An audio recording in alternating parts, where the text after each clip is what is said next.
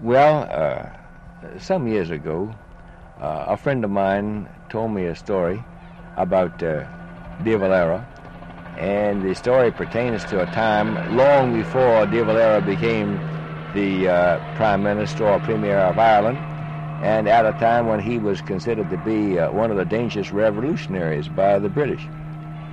And the story goes that on a certain occasion, Mr. De Valera was on a street corner talking to the crowd, and some English policemen came by, military or civilian, I know not, and decided that he was inciting to riot. They charged him with inciting to riot, and he was brought up and incarcerated for quite a while. And when he got out, I'm told that he went back to the very same street corner where he was arrested, found himself a soapbox and climbed up on it and said, "Now, as I was saying before I was interrupted." A story told, no doubt, of many national leaders, but indicative of the impact made by De Valera on the American consciousness. They find it hard to come up with the names of contemporary Irishmen, but Dev they know. The Irish are still greeted in America as though they should conform to the prototype, a broth of a boy, be japers, a hard man with the bottle, an exponent of charm and blarney. But of course this is just the unthinking caricature. In fact, the Irish, like all the other immigrants, have been assimilated. And that's more than can be said for some of the indigenous population.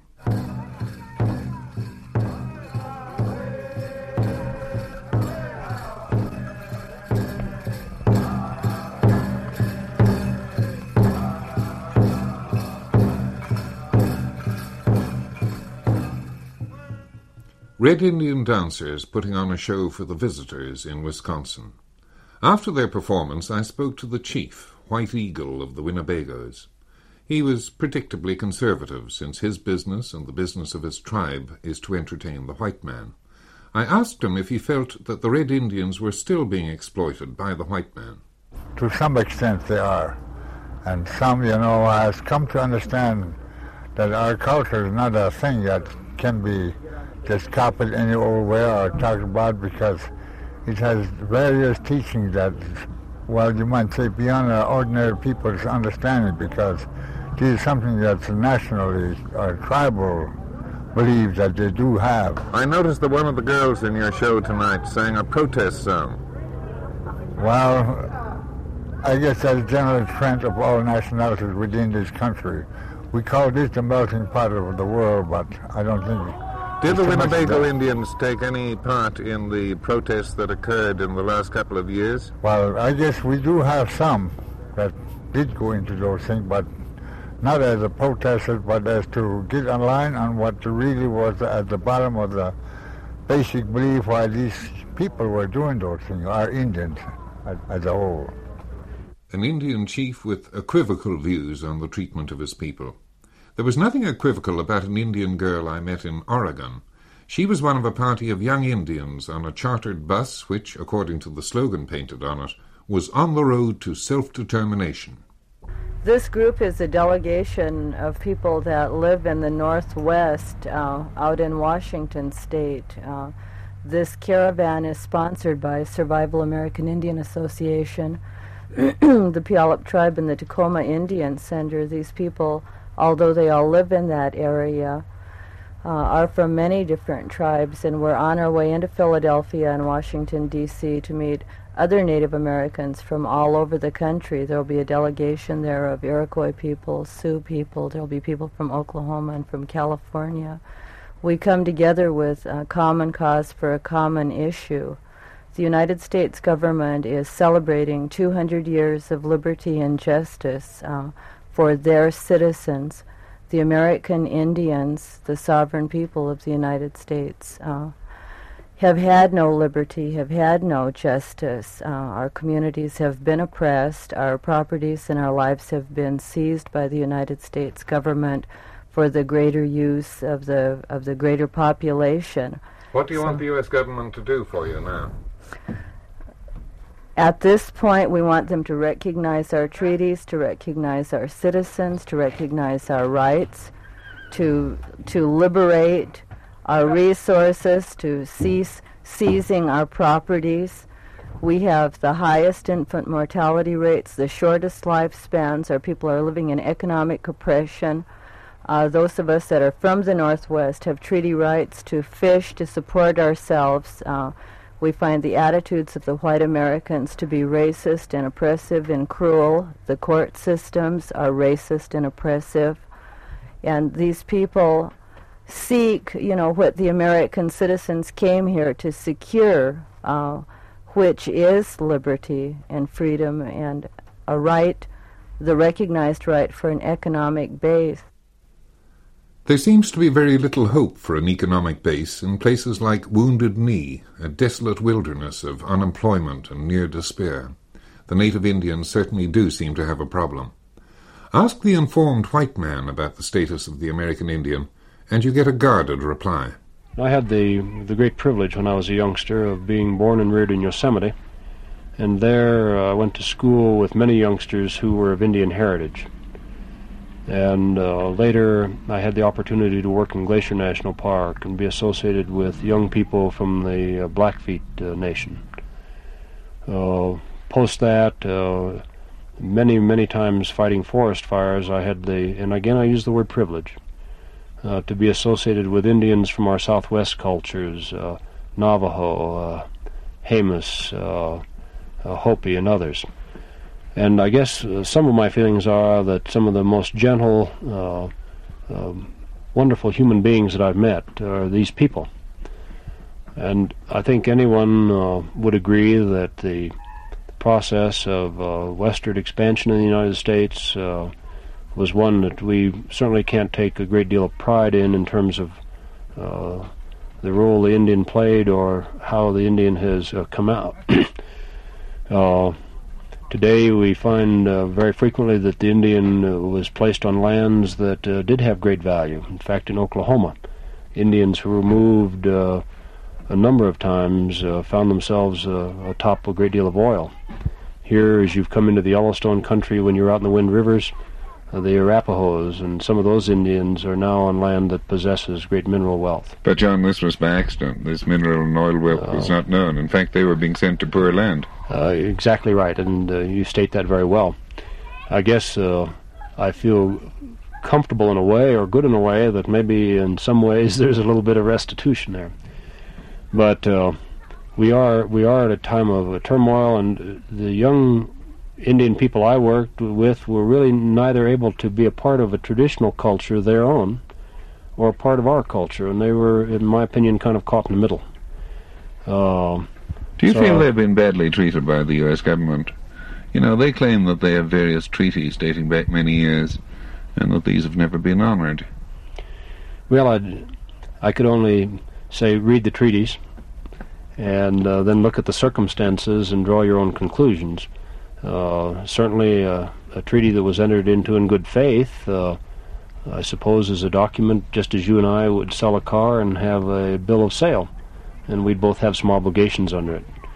What I would hope is that both the Indian and the white person today would say, let's really look for just accommodation. We can't retrace or undo all of that history, but let's seek ways in which there is equity for all concerned. But do you feel they are doing that? I think we're coming to a time when that's going to occur more. I think you in Ireland would look at our history and say that we've seen tremendous conflict and upheaval and the forces of the black man seeking equity. And slowly, perhaps in some places, we're beginning to find more of it. Not enough, not fast enough. It would be my hope that in the confrontations that we see now with our society, within our society, with Indian people, that the confrontations would lead us eventually to the time of good conclusion and equity. That was John A. Townsley, the superintendent of Yellowstone National Park, and he emphasized to me that he was speaking in a personal capacity. Donning his official mantle, he told me something of the incredible wonders of Yellowstone. How big is it? Yellowstone is about 2.25 million acres. In this country, it would be about the size of 3 Rhode Islands bundled into one, state of Rhode Island. You must have an enormous staff to do this, Joe. No. In the wintertime, we would probably number about 200 people working in the park. At this time of year, in July, when most of the visitors are coming, I would say we probably have about 700 people working. But that includes a lot of different things. For instance, we're the fire department, we're the police department. We try to help people with interpretive things and information. We also are the road department. We do almost everything that a county or city government would do. You were telling me that you and a number of your staff come from very varying disciplines. That's true. Early, many of the men who were park rangers were foresters by professional training, and still many are. But today, if you were able to walk about and spend a week in Yellowstone and talk to uniformed people, you'd find engineers and people who were public health sanitarians and biologists, zoologists, business majors, English majors. You really wouldn't want to figure you knew what the person's background was before you talked to them. Your particular thing is biology. I was a biologist by education and training, yes. And we were talking just before we came on air about the big problems that you have in relation to the ecology of this park. As we mentioned a moment ago, Yellowstone is very large, and with that largeness, it provides an opportunity for an ecosystem to function almost totally within itself. Of course, here we're on a very high plateau country. In effect, much of Yellowstone is a collapsed caldera of an ancient volcano some 30 by 40 miles across. So many plant and animal communities can exist here with little interference from regional influences, air pollution, those kinds of things, or even from influences of man's activity. When you speak about larger animals, for instance, the wolf, who traveled in packs and traveled over large areas, it's probably not possible that he could exist in Yellowstone without occasionally going in or out. And today we think we have a few remnant wolves, but very, very infrequent sightings. The grizzly bear is perhaps best protected and ensured of survival here of any place in the lower contiguous 48 states in the United States. How many grizzlies would you have in the park? Have you ever done a count or estimation? They're difficult to count, but we would assume that we have well above 200 bears in the park, 200 grizzly bears, and perhaps as many as 500 black bears. What other large animals do you have? Elk, number in the thousands. Probably in the summer there may be as many as 16 or 17,000 elk in Yellowstone. Moose are abundant, plus or minus maybe 1,000. Deer are common, but that would be the general range of the larger animals. There would be coyotes, bobcats, and others.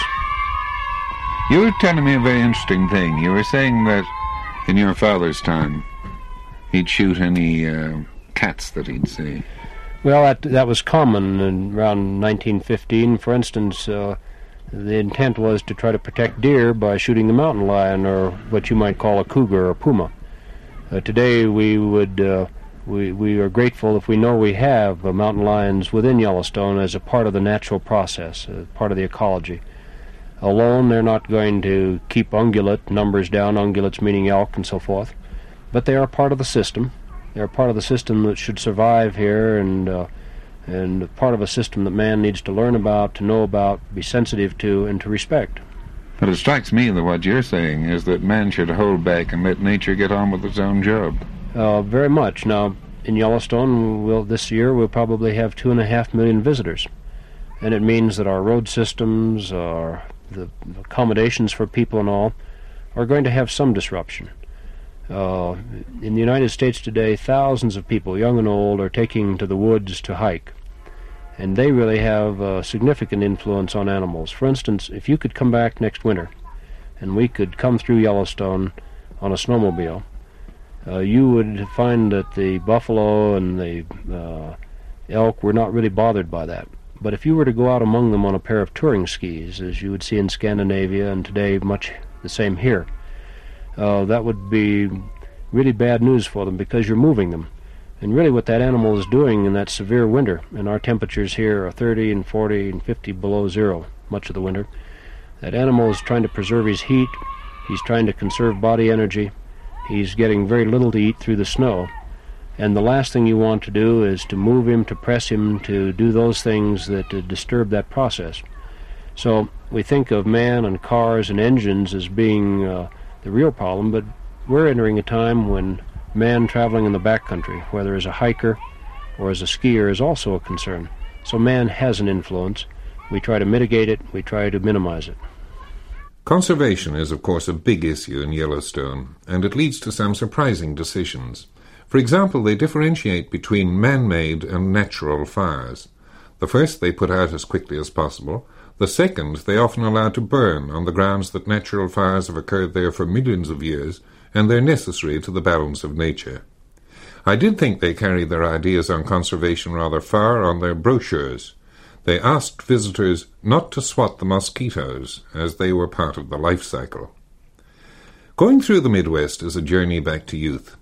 The names of the heroes and the towns that became familiar from reading westerns materialize on the road signs. Garretson, Sioux Falls, Cactus Flat, the Black Hills, Sundance, Deadwood. Incidentally, the only vandalism of a road sign that I saw in the whole width of America was curiously appropriate.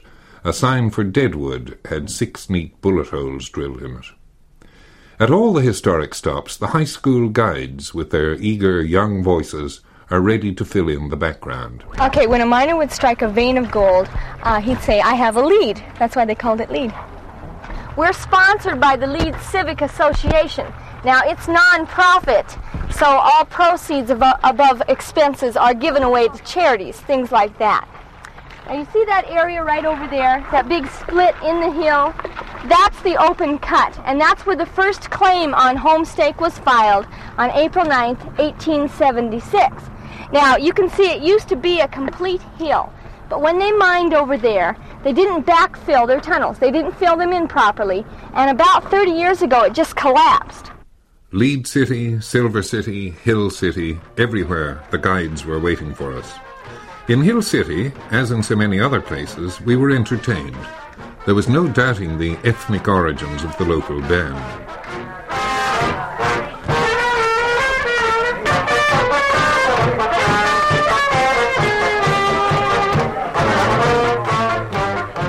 Ja, das ist die Liechtensteiner Polka. And the band played on as we worked our way through T-bone steaks which each weighed 3 pounds. And then a new sound was heard.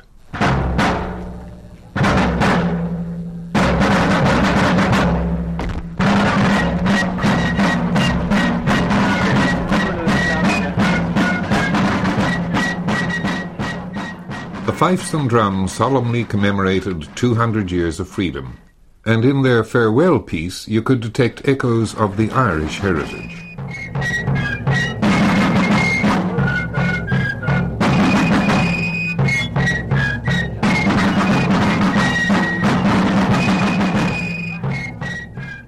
This entertainment took place at an establishment called the Shoot Rooster.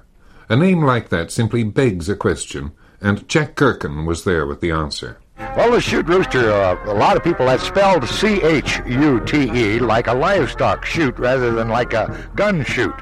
And the significance of the name, according to the cowboys, this is the wise guy who sits up on the top rail when everybody else is down inside working or trying to ride, and he's giving them all kinds of advice, and it really winds up he never does any of the work himself. He knows it all. Yeah, you bet. We have an expression at home, the best hurler is always on the ditch. That's just exactly what we're talking about here when we say Shoot Rooster, only this is cowboy talk.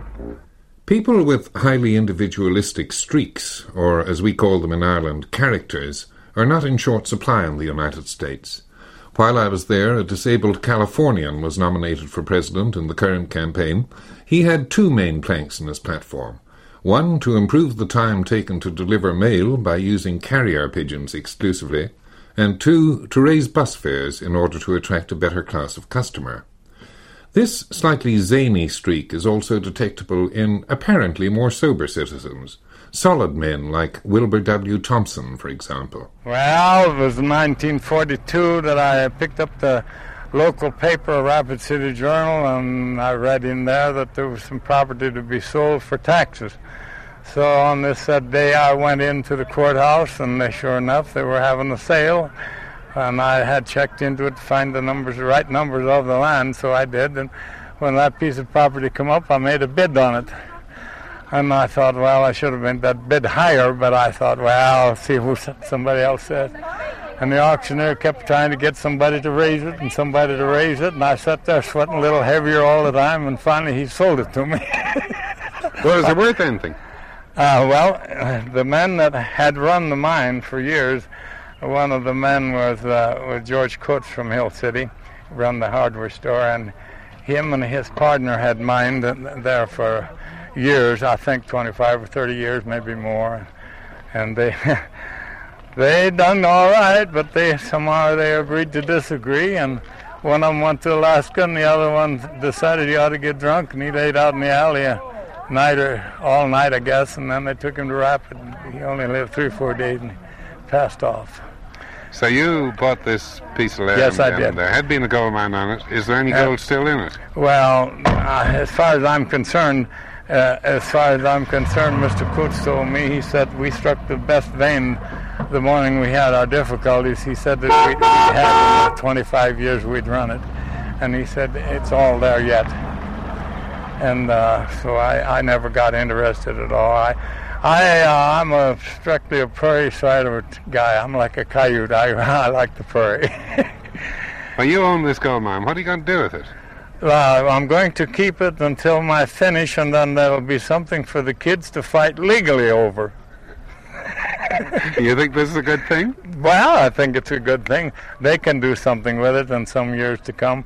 But, I'm getting up the ladder a little ways, and it's probably better that I don't monkey with a gold mine. Yes. Have you been made any offers for the land? Oh, yes, I have.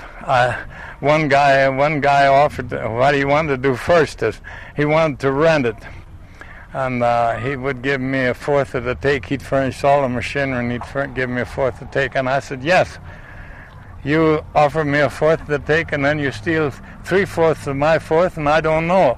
No, he said, I wouldn't do that. I said, well, then you are not a miner. I said, I've known a lot of miners, but they'll all steal when they can get money. Well, you offered hard cash then, you said? Yes, I've been offered $25,000 for it, but I didn't take it. I asked Mr. Coates about, probably 6-7 months before he passed away, I asked him what he would say the place was worth, and he said, Wilbur, if you sell that for less than $45,000, I think you're crazy. I said, well, why wouldn't you redeem it?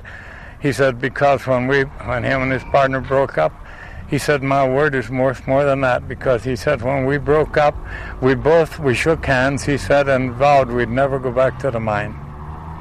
So you're quite happy now to leave it for your children to fight over? Yes, sir. I think it's wonderful. They can do as they're doggone pleased with it.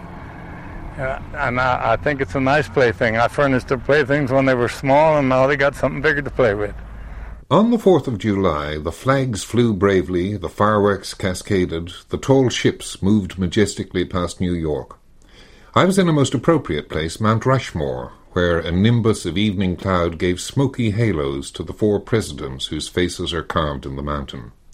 I could understand how Lincoln and Washington and Jefferson had earned their elevation, but I couldn't help wondering what Teddy Roosevelt had done to earn canonization. The national birthday was celebrated at Rushmore with specially commissioned music.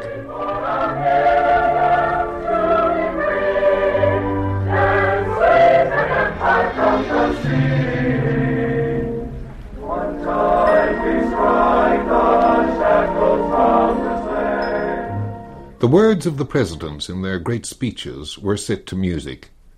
Phrases like inalienable rights are not the usual words used by songsmiths, but they came across with a dignity of their own.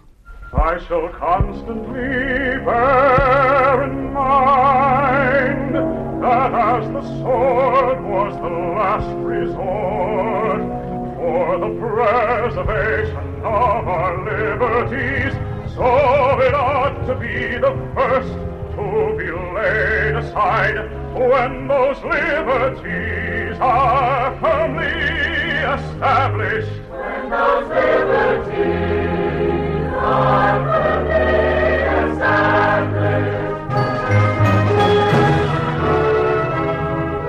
The unity of government which constitutes you one people is a main pillar in the edifice of your real independence. The basis of our political system is the right of the people to make and alter the constitutions of government. The right of the people. There's a pleasing directness in the Americans' regard for their flag and anthem. The celebrations at Mount Rushmore ended with the whole audience rising and joining with the singers in the national anthem. And there's nothing shamefaced about it. They stand with hand on heart, and they mean it when they sing of the land of the brave and the home of the free. It seems to underline the fact that they are no longer exiles from all over Europe, but real, true-born Americans. Unfortunately, the fervour of patriotism can lead to the most nauseous excesses in the line of nationalistic songs. This is one that was very popular in the Midwest while I was there. I recorded it from my car radio. It relates to Old Glory, a flag. In her own good land here she's been abused. She's been burned, dishonored, denied, and refused. And the government for which she stands is scandalized throughout the land. And she's getting threadbare and she's wearing thin, but she's in good shape for the shape she's in. Because she's been through the fire before. And I believe she can take a whole lot more. As American, they say, as fried chicken. And talking of chicken, I met the man who 20 years ago convinced the American people that chicken can be, as he says, finger-licking good. Colonel Carlin Saunders. Colonel, my name's John Skehan from Ireland. Glad to meet you, Mr. Kim. How do you do? I thought they was shooting everybody over in Ireland. You got out of there without getting shot? Oh, there are a few of us left still. Yeah, good. How did you start this enormous worldwide empire? Well, I don't know. I had a little restaurant myself, and I always considered chicken North America's hospitality dish. I don't care if king, preacher, potentate, or who comes. We give them a good chicken dinner, gave them the best American table we could afford. So I had this restaurant, and on the highway... Where was your restaurant? At Corbin, Kentucky, on US 25. And that's the main route to Florida, don't you see? And how did you know how to cook chicken? I mean, this is a woman's work. No, it's not. I've been cooking ever since I was 7 years old. And what's special about your chicken? It's the seasoning and the method of cooking. You see, I got 11 different spices and herbs. When they're blended, they complement the flavor of the chicken. Colonel, you're past the first flush of youth. When do you think you might retire? Well, I don't intend to retire at all because it's no use. If you quit, you're going to rust out quicker than you'll wear out. So I'm going to keep wearing enough to keep the rust off. And I've asked the Lord for 14 more years to live. That'll finish out this century, you see. In 59 more days, I'll be 86 years old. People are going to eat an awful lot of your chickens in 14 years. They sure do. I want to keep them at it if I can. The white-suited Colonel Saunders, in whose name 2 million chickens are slaughtered every day. To people conditioned by Starsky and Hutch on the streets of San Francisco, the police in America come as a surprise. I talked to many of them, state police, sheriffs, highway patrols, federals, and without exception they seemed remarkably mild and human. Melvin Kelly was one of them. I spoke to him in his squad car. What's your exact job? Just a patrolman for the city of Buffalo, Wyoming. And this is city police now as distinct from the sheriff's office and the highway police. There are a whole lot of policemen here. Yeah, we're just mainly in the city limits, but in Buffalo we are deputized for the whole county. So you look after crime, do you? Yes, sir. And how difficult is it in a comparatively small town like Buffalo? Oh, to a small town like Buffalo to, say, Denver, where I came from, there's a whole lot of difference. What was Denver like? There's quite a bit of crime down there. Did you walk a beat? Yeah, I walked a beat down there for 2 years and rode a cycle in traffic bureau for 2 years. And it was tough? It was pretty tough down there. But you reckon Buffalo is a quiet town? It's a quiet town, yeah. We have, I would say, a burglary every 2 weeks to a month. Yeah. Compared to probably 100 a day down in Denver. And when things happen up here, do you have a fair idea of who's behind it? Yeah, pretty well. They're mostly the same kids doing it. Yeah. You're very heavily armed. You have a pistol, you have a pump shotgun here. Right. And you have a torch that acts as a billy at night time, yeah? Well, I carry a flashlight, yeah, that's made out of steel. Well, now, have you often had to use these weapons? Not in Buffalo. What about Denver? Denver, yeah. How often? Oh, well, it's hard to say. Different guys work different areas, and depending the area they work in, I would say, on the amount of force that they have to use to make an arrest. Do you ever have to draw a weapon on a man? Yeah, I had to shoot one guy down in Denver. Did you kill him? No, wounded him. Did it worry you? No. Afterwards, I felt a little bad about it, but it was either him or me. You have an extraordinary business here in your police car that we're sitting in. A radar gun kind of thing. Tell me about that. It works just like a radar on a plane or a ship. It'll send a wave out, and it will bounce it back, and this calibrates the speed of their car. And this is accurate? Yes, sir. And you mean when you're driving along the highway, you simply aim this out the front window, aim it out the front window, and it'll bounce back and tell you how fast they're moving. What about a car coming behind you? Same thing, just turn it around and switch so it'll read out of the mirror and it'll say the same thing. And how tough are you on speed limits? I know I drive 55, but I sometimes go up to about 58. It depends. I think right now the highway patrols give them 10 miles an hour. They give them that much grace? Yes, sir. And if they're 11 miles over? They ride them. In 6 or 7 weeks in the United States, I met 2 completely happy men. And that's 2 more than I've ever met in Ireland. One was a park ranger who was a born naturalist, and so in his element. He simply couldn't wait for tomorrow to dawn to see what it would bring. The other was a cowboy with whom I spent a pleasant day riding through the Sierra country. The temperature was in the hundreds, and we chewed tobacco to keep the saliva flowing.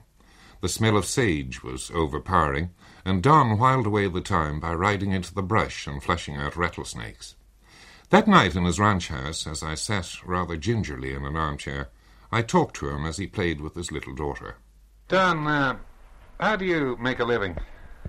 Well, just primarily with the horses, and I have hunting in the fall, and summertime is all fishing trips, long trips. We've got the hourly rides and such like that. But you have a bit of land around here, have you? Pardon me? You have a bit of land around here? Yes, I have 2,000 acres here. We have some as hay ground for the horses for the winter time and to sell. Is 2,000 acres a small farm? Yes, it's a small ranch, And you just keep horses? You don't run cattle on it? No, I've got a few beeves, that's all, just for our own family beef, and that's about it. But and how many horses do you run? I've got 65 right now. So this you're living rearing horses, and you break your own horses, do you? Yes, me and some of my hands, and we all do. Is this hard work? Yeah, it gets to be hard work. You pack them first. It's the easiest way is to pack them first. You put a lot of weight on them. It teaches the horse to go around trees, for instance. You notice none of these horses run your legs into trees. Well, you go around those trees, they're used to carrying big heavy boxes and stuff, and if they run those into a tree, well, it'll drive them right to the ground, and settles them down. In the summertime, you go away on these trips into the mountains. 5 and 7 day trips you were telling me about. You went with Candice Bergen recently. Yes, we sure did. We had a great time. We had a great trip. We had all the seasons too. We had a little snow the first day we were going in. We had snow that night above us in the high mountains. They all turned white. And by the end of the trip, we had some 80-degree weather and hot mosquitoes, a few mosquitoes, and fishing. We had everything. And how many days were you out? We were out 7 days. How'd she stand up to that? Real good. She stood it better than anyone, really. She's very hardy. You were telling me she was nearly attacked by a grizzly bear. Well, I wouldn't say attacked, really. She came down into camp. The grizzly was heading for camp, and he was just lured in by the smell of the sausage, pork sausage. And when he picked up the human scent, why then he when he got quite close before he picked up the human scent, and then he went from there. You know, he took off and he left us. This must be a real problem for you, because even as a local man, you're not supposed to carry firearms when you go on these trips, when you're in preserved areas. Right. But I suppose you bend the rules a little, do you? Yeah, I guess you have to at times. Mostly, I guess, because of safety, you know, and we're kind of used to carrying our sidearms, you know, and there we just put them in a little deeper, you know. You wouldn't be too happy with that, then? Pardon me? You wouldn't be too happy going into the mountains with that? No, I don't believe so. What about rattlers? Are they a problem? Not in the high country. Just down here, and this is what is called a high desert here, really, with the sagebrush and rock and whatever. But when you go into the high country, there's no reptiles. There are a few toads, is all, and frogs, and that's it. They don't like the cold. I think that's what it is, a short season, and not... There's marshy ground, that's the only place that there is frogs and whatever, but I think it's the altitude, too, the difference in the air and whatever. What about these river snakes? Do you have those around here? We met them about 100 miles east of here. Oh, small water snakes? Yeah. Are they poisonous? No, they're not. Unless you get, like, down in the south. They have the water moccasin, cottonmouth, and such like that, the moccasins. But here all we have is what's called the prairie rattler. The one that we killed here by the house last night was only about... He was about a 3-footer. Poisonous? Yes. And what about the children? Do you worry for them? Well, I worry for her, yeah. She's the only littlest one. And all the rest of the people here are grown up, so we could watch her pretty close.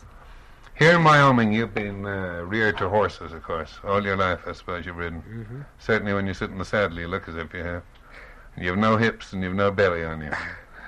And I suppose, being born to the saddle, you must have ridden rodeo at some stage, did you?